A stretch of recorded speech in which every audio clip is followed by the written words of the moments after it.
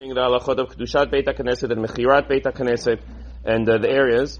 So mutar laniach damapot shel sifrei Torah v'chen et rimonei sifrei Torah betoch aron hakodesh. You're allowed to leave the rimonim. You're allowed to leave the parochet.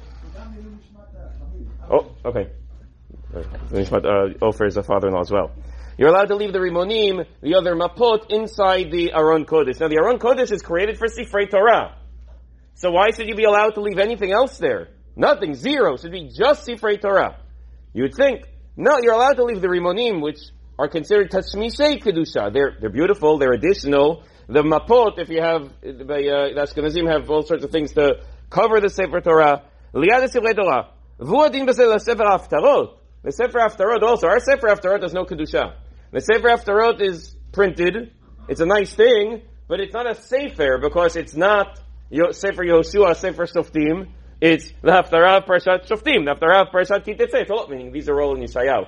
But it's all over the place. It jumps. It's not consistent. So that doesn't have Kedusha. But nonetheless, you're allowed to. And why?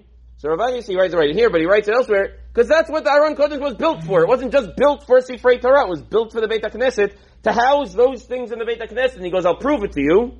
And the proof is, U'ma'asim b'chol yom, shekasher nimtza b'sefer Torah ta'ut, dibuk ba'otiyot, machzirin oto l'Aron HaKodesh. Let's say you find a Sefer Torah with a mistake. So that Sefer Torah is not Kadosh, and it loses its Kedusha. It's Pasul. Where do you put it? You put it back. That's the minhag everywhere. Everyone puts it back. So you see that you built the Aron Kodesh for that purpose. Since you built the Aron Kodesh for purposes other than housing Sifrei Torah that are 100% kasher, you probably had in mind to build it for normal Beit Knesset use. Normal Beit Knesset use is to put the things that you put in it in a Beit Knesset.